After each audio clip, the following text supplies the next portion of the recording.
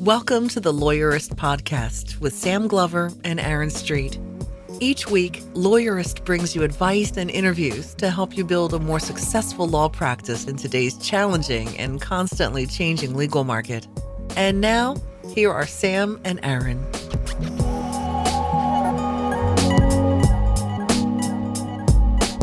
Hi, I'm Sam Glover.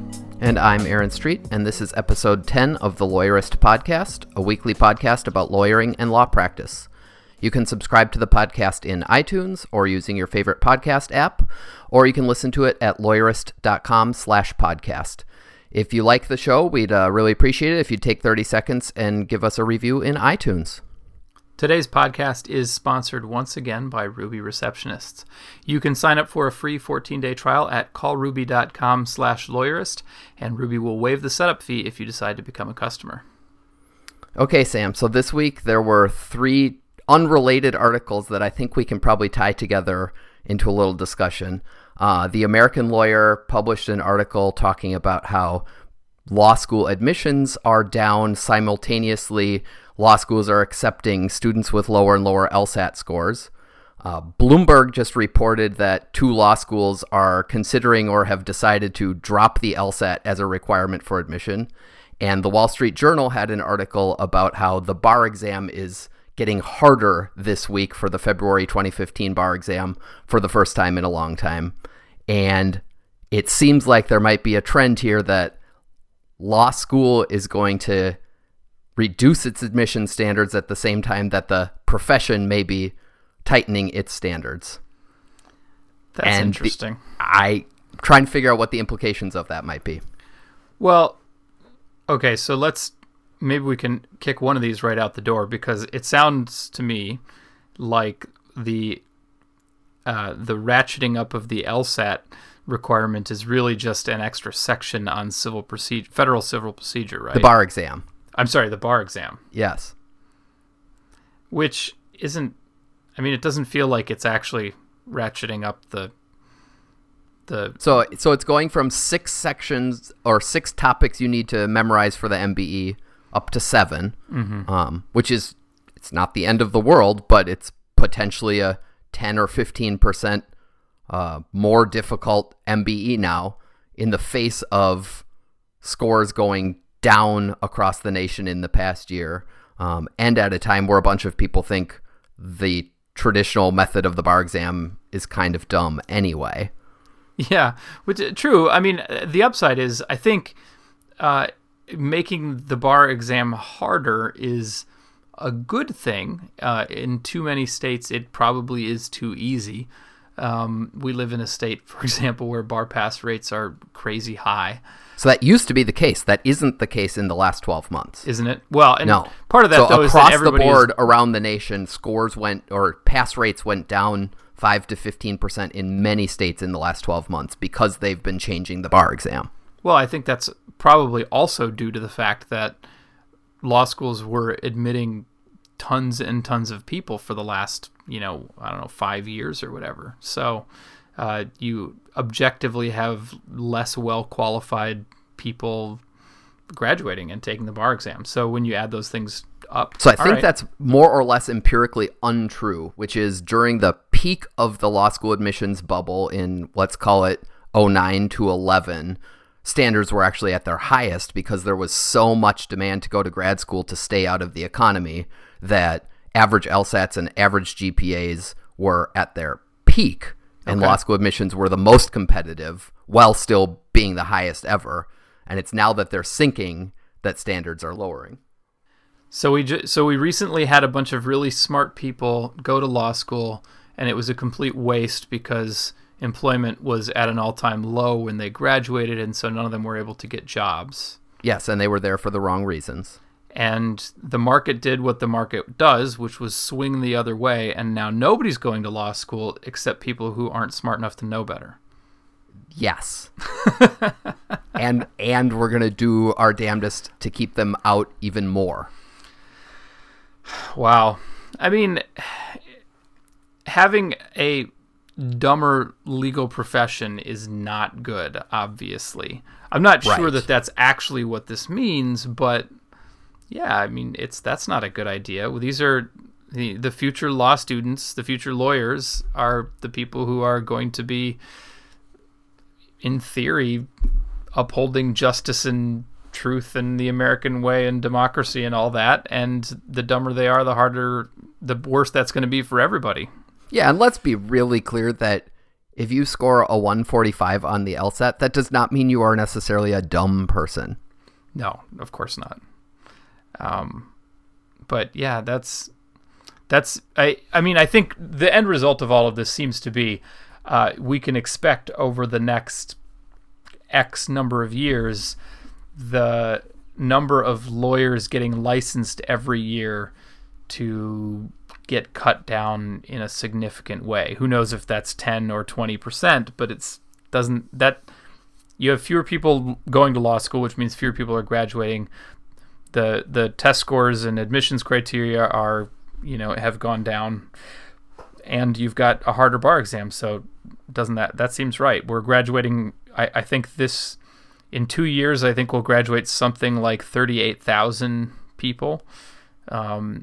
Maybe we're not looking at more than 60 or 70% of them actually getting licensed now. Right. That'd be interesting. And the question that I have not yet figured out is whether this is bottom. You mean whether the number of graduates, the pendulum has fully swung? I would say admissions. Yeah, I think the measure is law school admissions, because those track fairly cleanly through the next 3 years, and then to try to take the bar exam. But, sure. Well, and then you have things like the William Mitchell Hamlin merger, which we haven't really talked about on Lawyerist, but it's a big deal and it's happened elsewhere. Part of the reason for that was that both of those schools were having trouble getting students in the classroom. They were having trouble finding enough qualified students to show up. So yeah, even after they merge next year, assuming it goes through, the merged class will still be substantially smaller than either of them was during the bubble. Yeah. And we're looking at, I think Cooley closed one of its campuses or something like that, and so I think that one of the overall questions is what's going to happen with law schools. Everybody either thinks or hopes that we're going to start losing some of the law schools that aren't as important or as valuable, that resemble diploma mills more than good education, and it seems like that's the next piece of the market adjustment, is losing some law schools, or some more law schools anyway. Yeah, I don't see how that doesn't continue. Yeah. All right. Well, that is an interesting piece of news. I'm not sure if I think it's a good or a bad thing, or I guess it's probably more of a mixed thing. So I'll segue to today's interview, which is with David Sparks, who I am really excited to be talking to. David is a lawyer, a Mac user, and he is a productivity geek, so we will have lots to talk about. Here's that interview.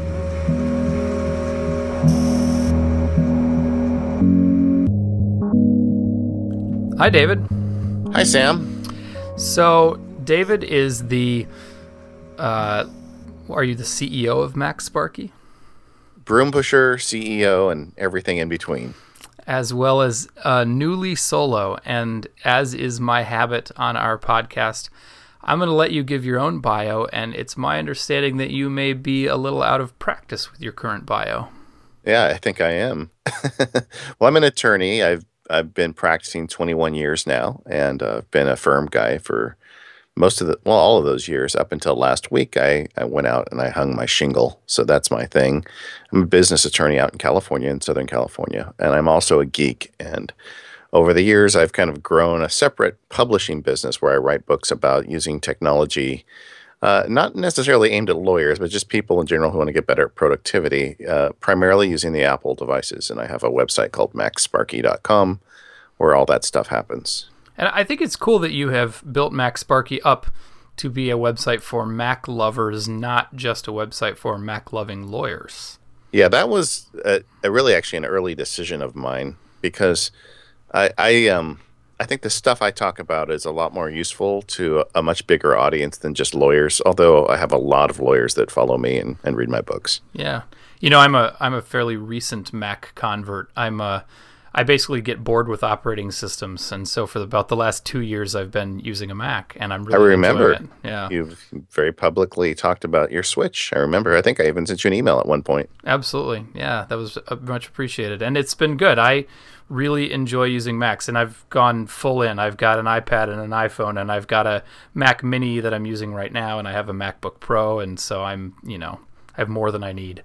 Well, the funny thing is when I was a kid, having an operating system and a hardware by one developer made it significantly better. As we've got older, Microsoft Windows is really good now. I mean, it's a lot better than it used to be, in my opinion. And more importantly, most of these services have gone to the web. So not only is the operating systems a lot closer, although I obviously prefer the Mac, the operating systems are a lot less relevant than they once were. Well, and I think the software is too. When I switched to Mac, there really weren't very many things that I had to find a new solution for, a new software product for. Mostly I just installed Chrome and Skype and Microsoft Office and all of the things that I ordinarily use. So now since then I've picked up a few new things, and I'm going to save the name checking our favorite apps for later. Okay. Because I want to start out by talking about, first, congratulations on going solo, and then talk about so how are you doing that? You've left a big firm where you've been for a long time.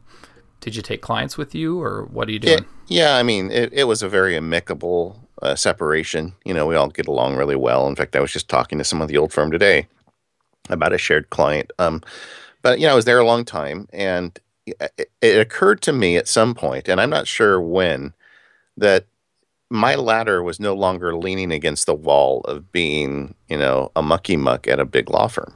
Mm-hmm. I mean, I just didn't want to deal with the stuff that came with that.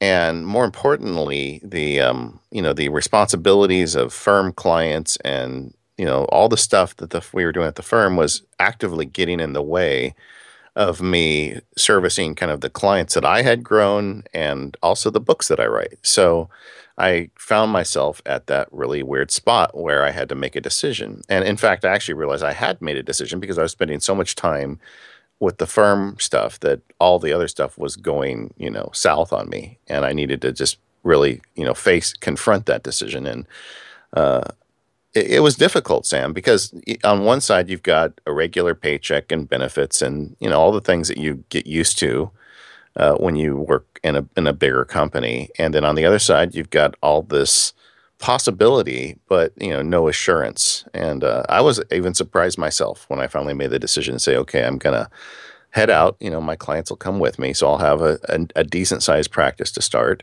give myself a little bit more time to publish more books and kind of see where things go. And as we record this, I'm just a few days into it.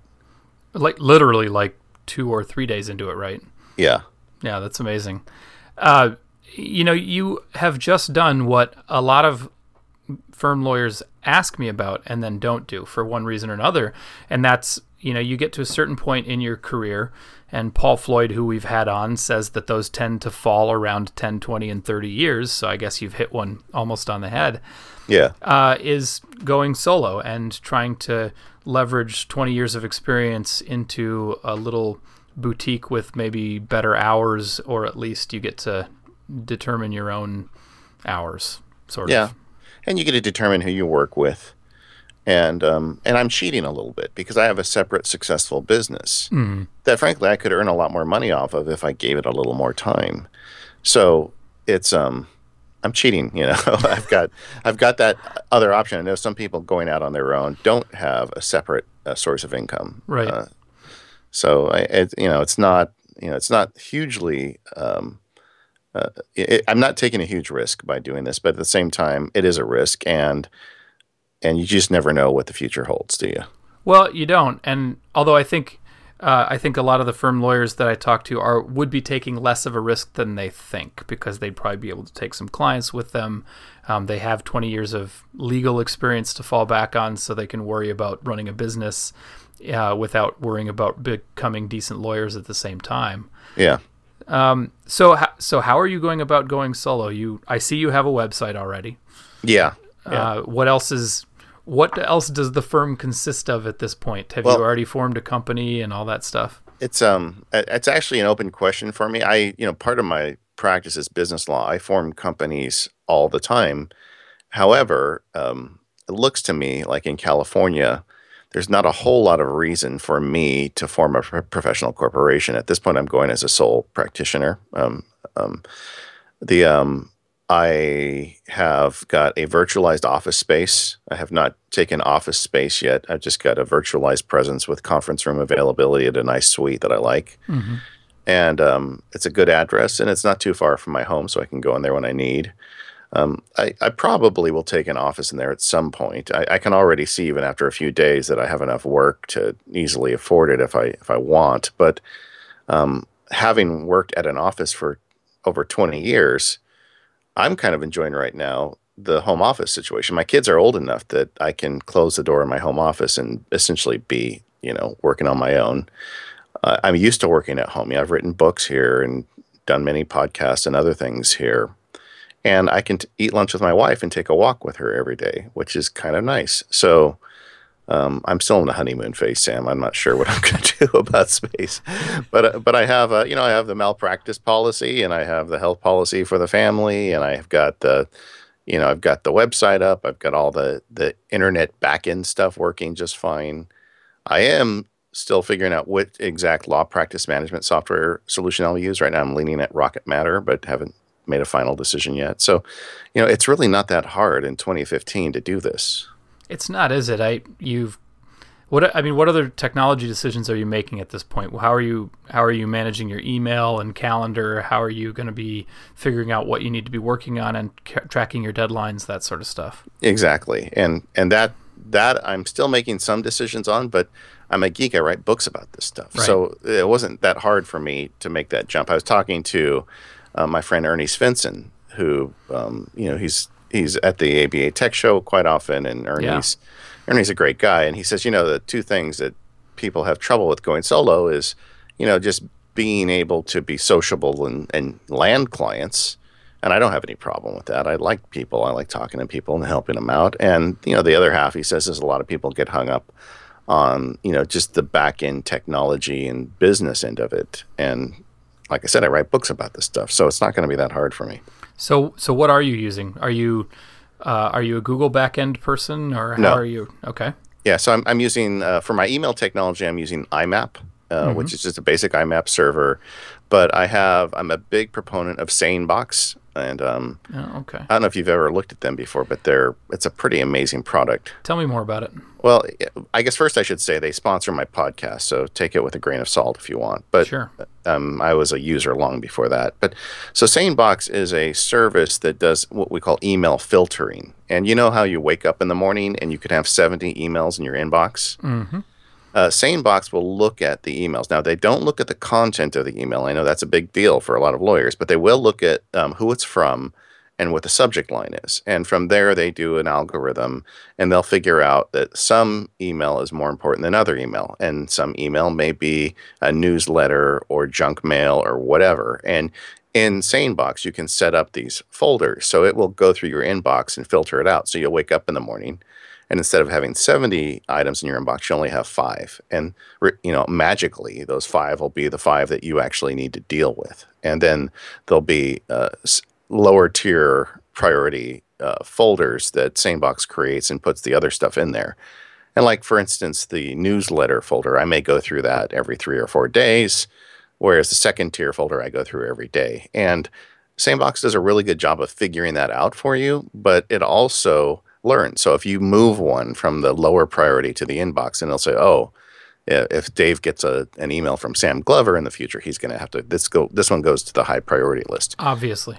Yeah. So, that's just one of the things it does. It also has email deferment, which is something that I think lawyers should really think about. You get an email in, and it's something that you want to deal with tomorrow or in 2 days. You can make a folder that says 2 days, and you just drag the email to 2 days, and it disappears, and you don't see it for 2 days. It's just a really great way to kind of manage your time and your email load. So that's my email end. I wrote a whole book on email, Sam. So yeah, no, I know, and I've read it, and I love it's really good. it sounds like that it's also part of a way to stop yourself from constantly putting out fires, which is I'll add to Ernie's things. I think figuring out your time is probably the most difficult thing lawyers have to do, because I've seen so many lawyers who are just running from one thing to the next without really stopping to do work planning and figuring out what they need to be doing on a particular day.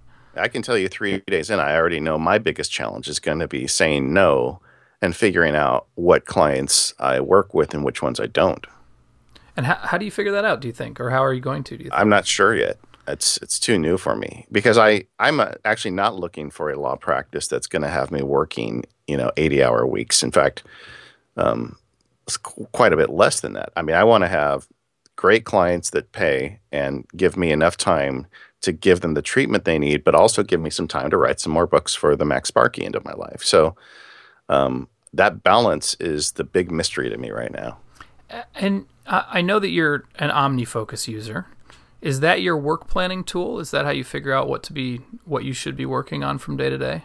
Yeah, I mean, it's my task management tool, and I'm a zealot about OmniFocus because it just works so well for me. Well, you are, and I haven't watched your field guide on OmniFocus yet, but I've seen your sort of teaser video for it, and I'm a devoted Remember the Milk user, and I know that it's like this tired old user interface, but I just still like it.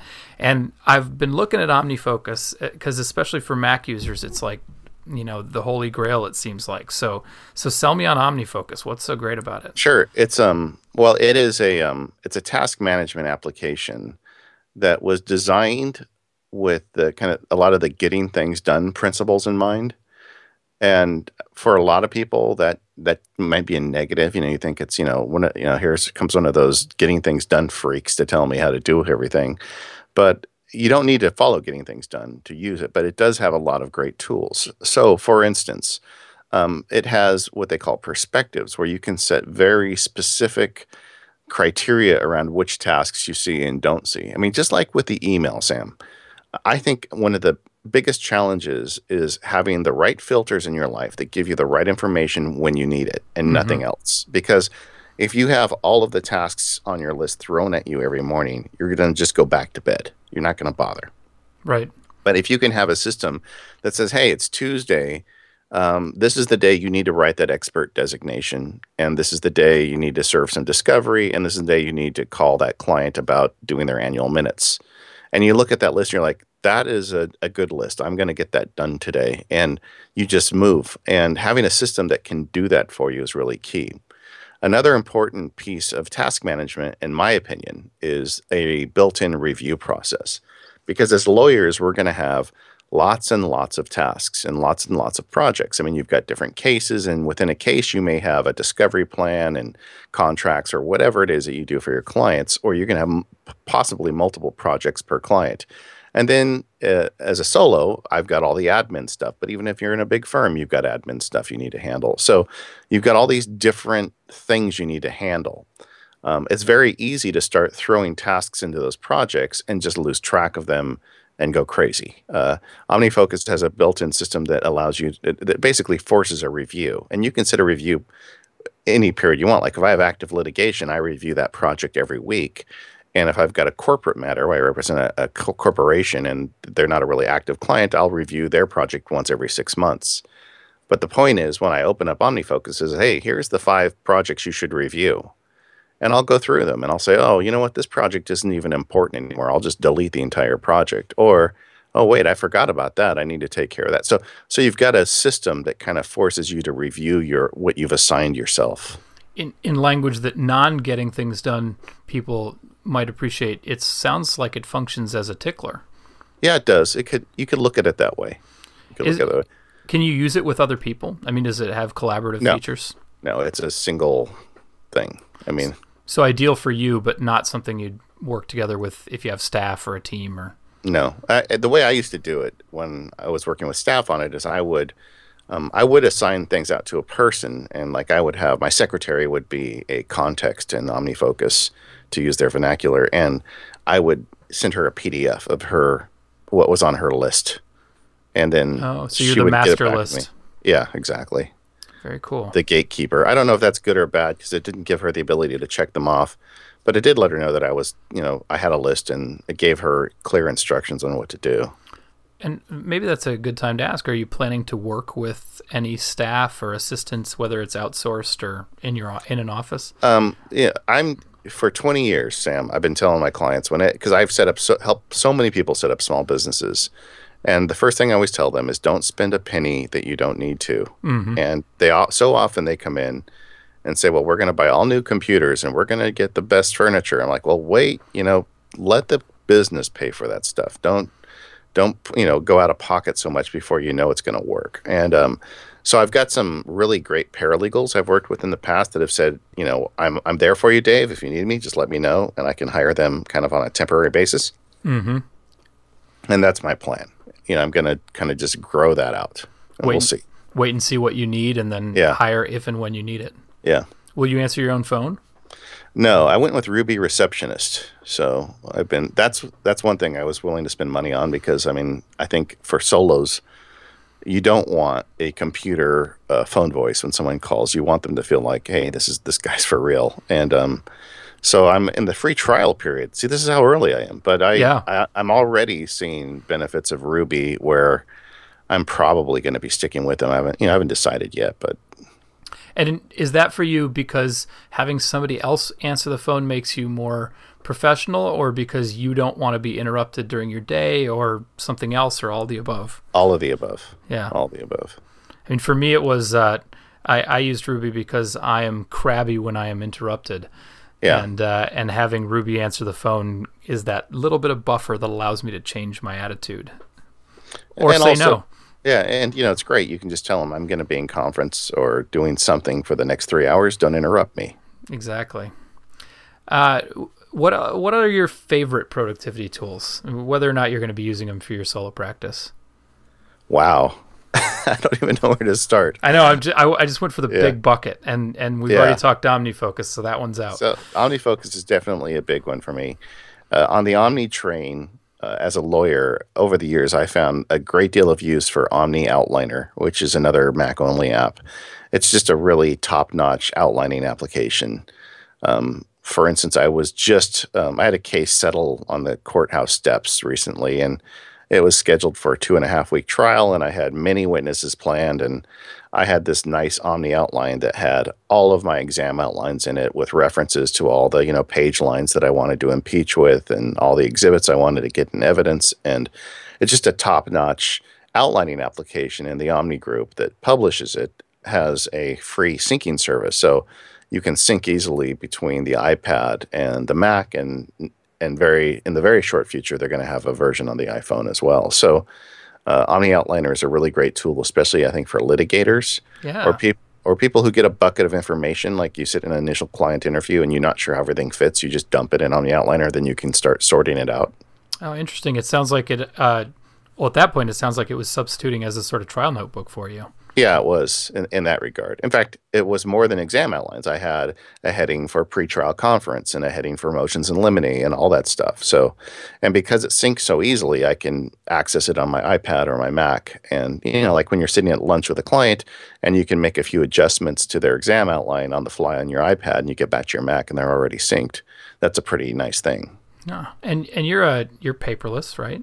Yeah. ScanSnap? Yeah. And all the way. do you do any sharing files with your clients? Yeah, I do.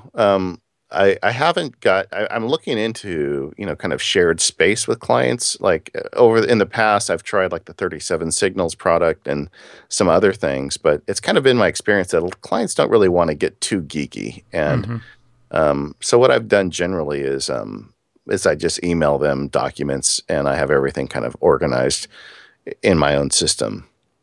But, I don't know that that's going to be true forever. I've got some younger clients that are kind of entrepreneurial and got internet-based businesses, and they want access to everything all the time. So, I toyed briefly for about 1.5 2 years with representing small tech startups.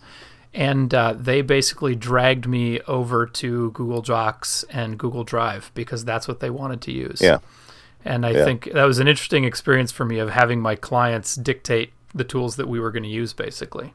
Well, it's funny. I have a client right now who it's a small technology company, and they run the whole company on Google Docs. Hmm.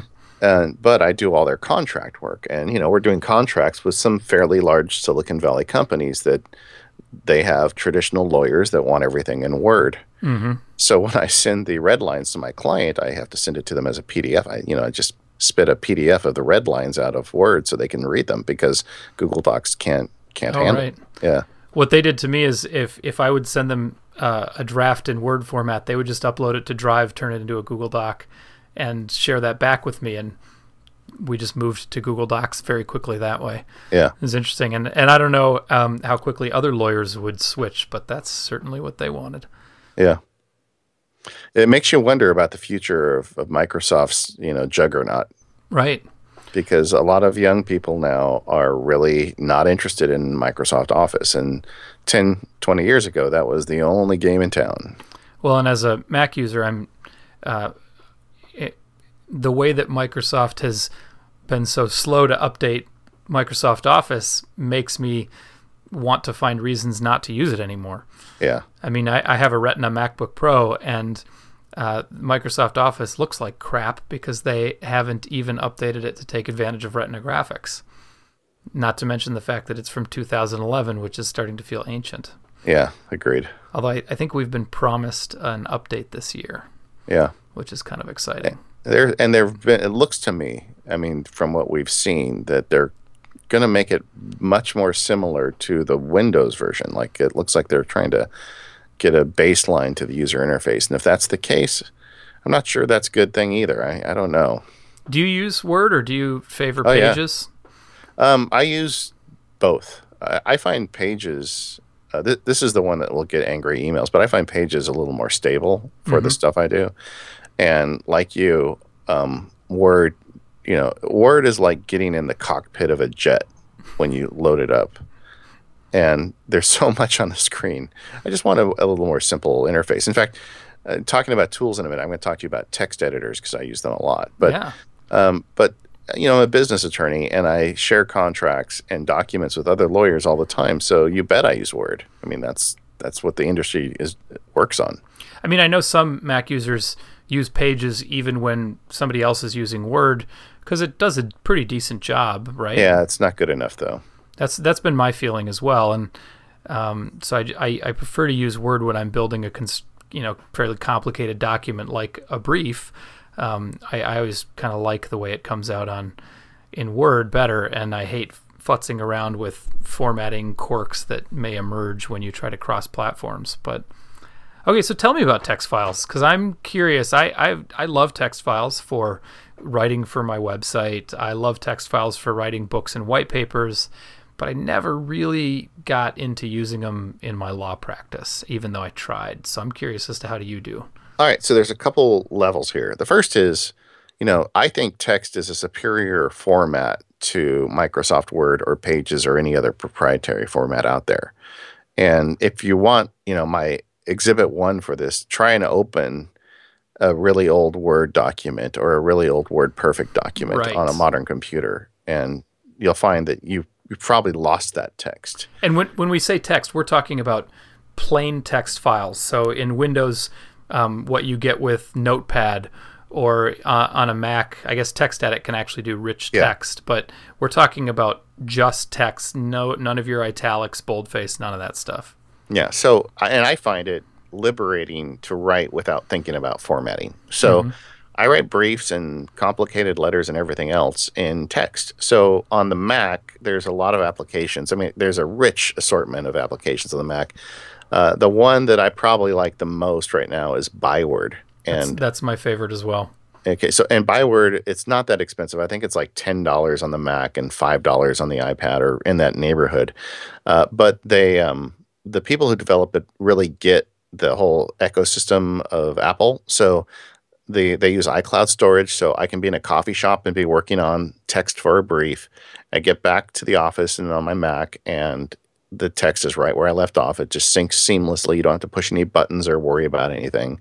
And it works on the iPhone as well. So it's just a great application for writing this text. And then once I get all the text done and I've, fiddled with it enough on Byword, then I'll export it to Pages or Word. and do the formatting, or I'll have somebody do that for me.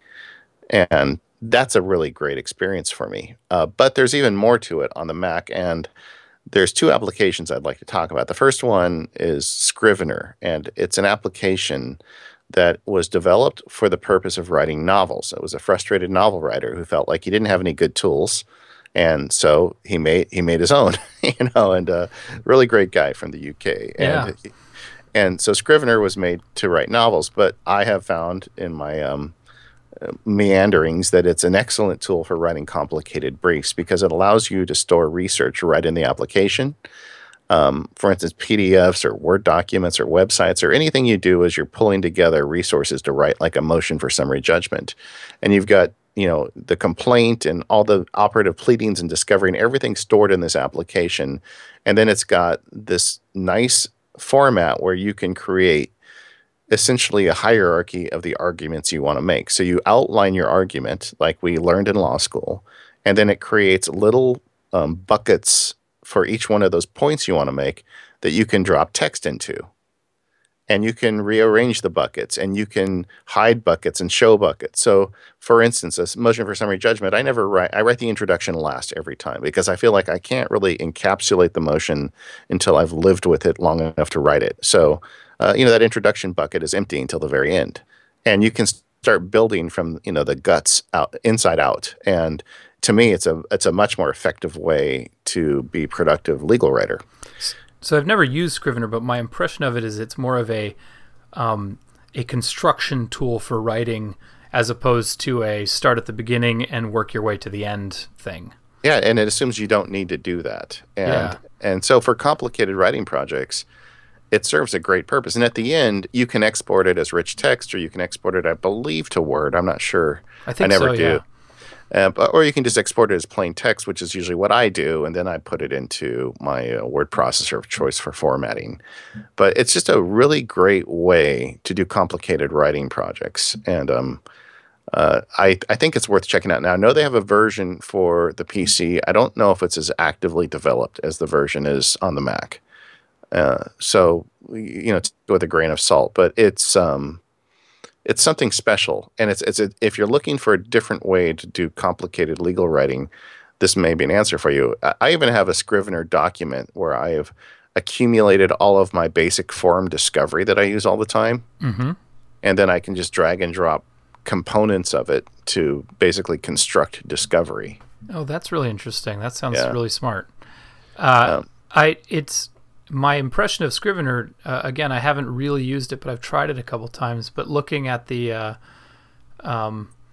interface and the videos that they have, it looks like the way that you save notes and things is kind of analogous to when we used to do everything on paper, having a pile of your Westlaw printouts and your law review articles and your notes and your deposition transcripts sitting on the table in front of you. With Scrivener, you just throw all that next to what you're working on right on the screen, right? Yeah, and if you've got a widescreen, like a 27-inch Mac, you can have all of your research. I always put the research on the left side and the operative text I'm writing on the right side, and it's all in one application, and it's heavenly. The other app I would recommend if you're interested in this is there's a new kind of player on the block. It's called Ulysses, and that I use Ulysses, and I actually really love it. Yeah, well, Ulysses I think is somewhere in between Byword and Scrivener. It's not quite as complicated. Ulysses is getting ready to release an iPad app that is just fantastic. So if you're someone, so wonderful. I can tell you, I'm on the beta, and it is wonderful. Oh, good. I mean, so if you're a guy who wants to go out and just bring your iPad and kind of work on kind of these more complicated writing projects, you're going to love it. Ulysses and Scrivener are two that I would definitely look at as lawyers. It's a non-traditional application for an attorney that could really up your game. And so if you want to write in plain text, the key tool that you need to make that work is Markdown. Yes and no. I mean, so now we're going really deep, Sam, in the stack, as they say. Plain text does not allow you to convey bold, underline, different kind of text formatting. So John Gruber, who's one of the, he probably is the biggest Mac blogger and also a developer, years ago came up with this this syntax called Markdown, where it allows you to write in plain text, but export it for HTML. And he made it free, so everybody has kind of adopted it. And it's a very simple way to embed like formatting into your plain text if you want. The easiest example is to bold text. Like if you want a bold text, you just put 2 asterisks on each side of the text you wanted bold, and it's bold. Yep, it's super easy to learn. I mean, it sounds like it's complicated, but it's the kind of thing where it's designed to be obvious if you're just reading it. It's designed to look like what it's supposed to be. So it's not, it's not code. It's just really simple markup. Computers understand it, but it's readable by humans. Yeah. So it's a great way if you want to embed the formatting. But I would argue that you don't even need. I wrote a whole book on Markdown, so if you want to learn it, you can go buy it. But I would argue that you don't even need to do that to begin with. If you just want to try using these text files, and it's just the biggest, I think, benefit for a lawyer is it removes the distraction of all the formatting nonsense that happens. Yep. You want to go to write a complicated brief, and all of a sudden you find yourself fiddling with margins and, text formatting and font sizes. Get all that stuff off your plate. Just write really great words and let the formatting be done later. And it's really a return to the way that typesetting used to work, right? You would write your manuscript, and then somebody takes it and fits it into the format of whatever it's going to be, whether it's a brief or a book or whatever. Yeah, and so that's my tools. For big projects, I use Scrivener and possibly Ulysses. I'll tell you, I've really been impressed by that application in the last few months. And then for simpler stuff, I write it in Byword, and then I put it out to Pages or Word, depending on the needs. Another thing I used quite a bit over the last few years is mind mapping applications, and that to me was because of the iPad. And so I've never really gotten my brain around mind mapping, what it's for, how to do it, what it's useful for. So I've just sort of ignored it. But yeah, tell me what I would use it for and how it's useful and what tools you use for it. I did a show. I produced the Mac Power Users podcast, I guess I should have said. And so we spent a lot of time talking about productivity apps. I did one that I think was one of the better shows we did. I called it Cooking Ideas. And the idea was, I know, and the way my brain works is I'm not able to say, I'm going to write this important contract or motion today, and I'm going to sit down and outline it and then write it, and it's going to be brilliant. I actually need time in the planning stage. I have to start early and have time to plan it to make it the best possible thing. Mm-hmm. And so what I do is traditionally I'd start with a piece of paper or an outline, but for some reason mind mapping works better for me, and that's more abstract, where you can just put words on the screen and drag them around, and you can connect them and disconnect them, and it just kind of allows, I always get this wrong, it's the left side of the brain, the creative side, or it's the right side? I think the right side is the creative side. Okay, so it allows the right side of the brain to kind of engage and play with this stuff. And the application I use for it's called MindNote. It's like Byword. It's not very expensive. It's on all the Mac, the iPad, and the iPhone, and it syncs data seamlessly. So I can start working on a project maybe a week and a half before I write it, and I'll just throw a bunch of words on the screen of the principles I want to state or the points I want to make. And then maybe I'll spend 15 minutes on it in the first setting, and then I'll just turn it off. And the next day I'll come back and I'll look at it, and I'll have all these great ideas that I didn't have the day before. And the thing just starts to gel for me over time. And by the time I'm done, I've got a pretty thorough mind map that kind of has a script for what I'm going to be writing in Scrivener or whatever. And the better mind mapping applications use the OPML format, Open Processor Markup Language, I think it's called, or Outline Processing Markup Language. I got it right. Yeah, but so OPML is an open standard that both outliners and mind mappers can easily read. So once I kind of get to a certain level with the mind map, then I can export it to OPML, and I can open it in Omni Outliner, and I can see it in a linear fashion. And then the left side of my brain can kick in and fiddle with it and find what I made a mistake. And then when I'm done with that, I can export it again as OPML. And guess what other application opens OPML? Scrivener. So then I just import that into Scrivener, and it creates those buckets for me. Oh, interesting. And I'm off to the races. So it's just a really good workflow to kind of work through things. Now, if you're somebody who can just sit down and do brilliant work without a lot of planning, God bless you, but it's not me.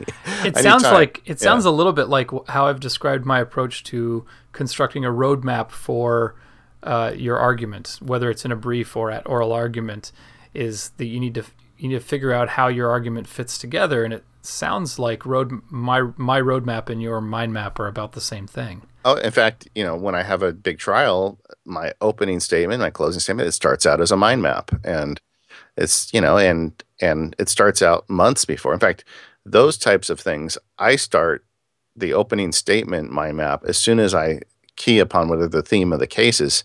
So quite often I've got the opening statement outline going when I'm just a couple months into the case.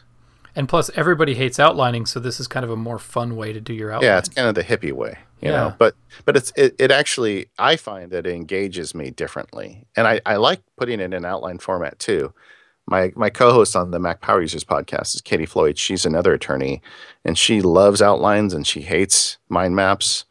And everybody's different, so you got to use what works for you. But I find, and I never really connected with mind maps until I started using them on the iPad, sitting on a couch or at a Starbucks or whatever, and just playing with my mind maps. I find very satisfying. Interesting. So I sort of touched on paperless earlier, and I realized I had a question I wanted to ask you about it, because you probably use mind maps to outline your podcasts in detail, and I'm not there yet. So I'm just going to bounce around.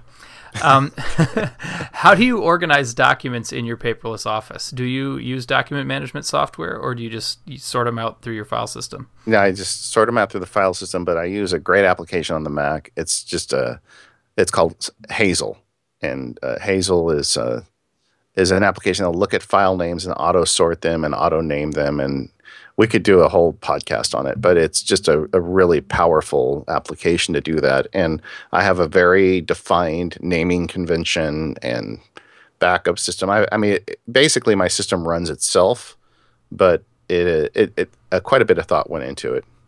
So before I start plugging your products, because I'm going to, what is the big advantage for using a Mac for a lawyer?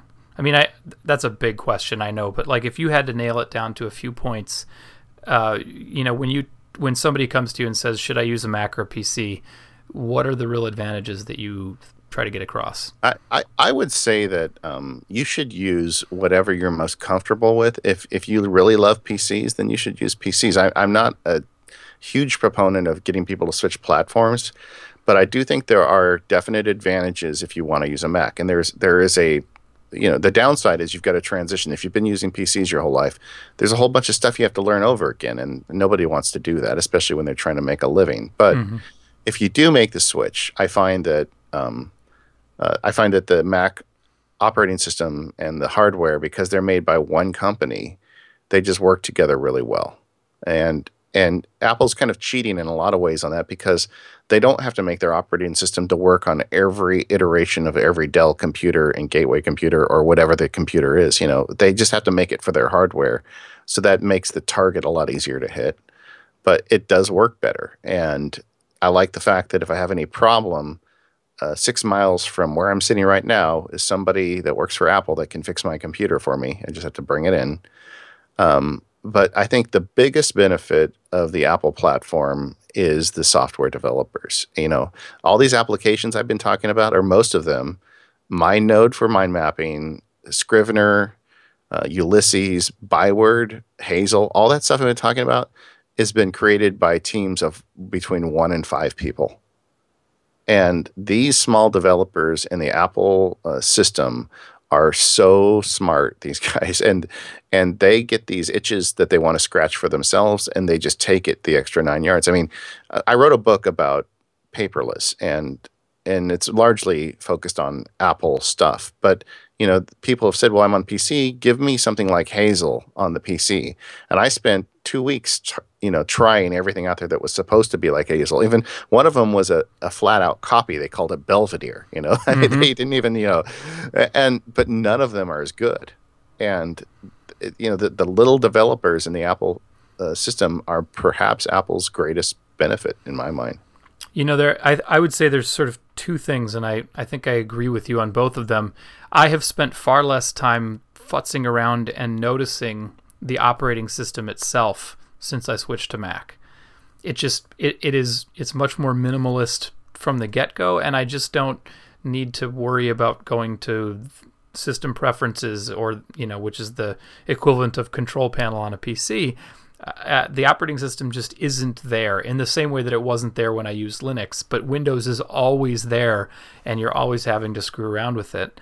The other thing is exactly what you just said, the software. Like when I was on Windows and switching to Mac, I found it very easy to replace all of the few things that I was using on Windows that didn't translate. But now that I've spent a couple of years using a Mac, I would have a much harder time switching back. For example, you and I love Byword. There's no Byword for Windows or anything even like it. In the same way that it's hard to find a text editor for Android that's any at all, much less a good one. So there's just categories of software that you can't get on Windows, despite the fact that it's this massive thing. And Ulysses and Text Expander and all the little tools, Snagit, the little tools that I love that I use all the time, there's just nothing on Windows for it. And yeah, I could go back and I could figure things out. I didn't miss them before. I might not miss them again, but I think I would. I think I'd have a hard time leaving those things. So yeah. Well, David, thank you so much for being with us, and I really appreciate your time. Before I let you go, I just want to plug some of your products here. Now, we've been talking about David more as a solo practitioner, but MacSparky is at macsparky.com, and you should go there if you are a Mac user in particular, because you will learn how to be better, smarter, and more efficient on your Mac. And you should look through his field guides. David's field guide to going paperless is essential reading. I had sat down to start writing a guide to going paperless, and when his field guide came out, I stopped. I realized there was no point. He'd already done it. I may pick it up again someday, but not until yours has gotten stale. He has guides. If you're curious about what we were talking about with Markdown, he has a guide for Markdown that'll get you up and running in no time. He has a guide for doing presentations, which any lawyer who has ever done a CLE, please God, read it, and email, and so much more. So if you want to learn how to be better and more efficient with your Mac, you should go to MacSparky and you should check out his stuff. Sam, I got to tell you, now it's my turn. Yeah, go. I think the Lawyerist is one of the best sites out there for lawyers. I just can't get over the quality of stuff you produce. Thanks, man. That's really nice to hear. I mean, I have like 2 tiers in my RSS feed for law stuff, and the Lawyerist is always at the top, man. I just got to see what you're doing. Thanks, man. And especially as I've made these moves recently now, it's got even better, more appropriate material for me now that I'm going solo. Well, that's a wonderful love fest that we've ended there. Yeah. So thanks for being with us. Check out MacSparky, everybody, and Lawyerist is awesome. Can we just sing Kumbaya now as we go out? Absolutely. I will. All right. I will have our guys add it in.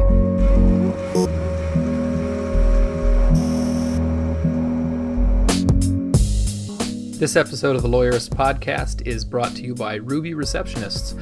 Ruby answered the phones for my law practice for a couple of years. And here's the thing. When I was answering the phone, I was often distracted. I might be in the middle of reading a brief that pissed me off from opposing counsel, or dealing with something stressful or that I really needed to focus on. And so the phone rings, it's an interruption, kind of drives me crazy, and I'm never at my best. That's not the face I wanted to put forward to clients.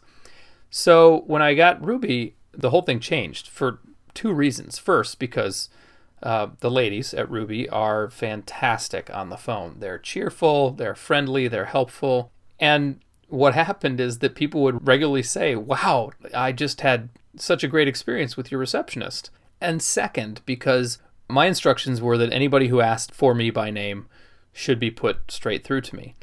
The way that happens is it's a soft transfer, meaning the first person I hear from is a receptionist from Ruby who says, hi, this is so-and-so from Ruby Receptionists.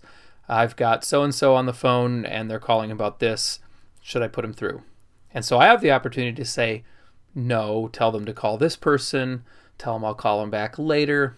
Please take a message. Or, sure, put them through and I'll talk to them. And just that little bit of buffer meant that by the time I got on the phone, I was prepared for the conversation, and I could be in a much better mood. Hiring somebody to pick up my phones and answer my phones for me that is as friendly and professional and helpful as Ruby was one of the best things I did for my practice and for my sanity and productivity. So you should check out Ruby, and you've got no reason not to because it's free for 14 days. And if you check them out by going to callruby.com/lawyerist, they will also waive the setup fee should you decide to stick with them. And if you sign up for the trial, they will take good care of you, and I'm pretty sure you will want to hire them in the end. So go to callruby.com/lawyerist and find out for yourself.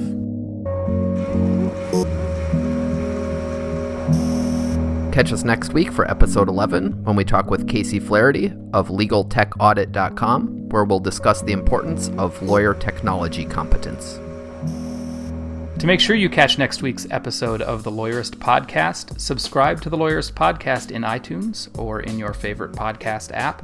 You can listen to it at lawyerist.com/podcast. You can also subscribe to the Lawyerist Insider, our weekly newsletter. Just go to lawyerist.com and look down the sidebar or click on newsletter up at the top. We'll remind you where to find the podcast whenever we release a new episode. Thanks for listening.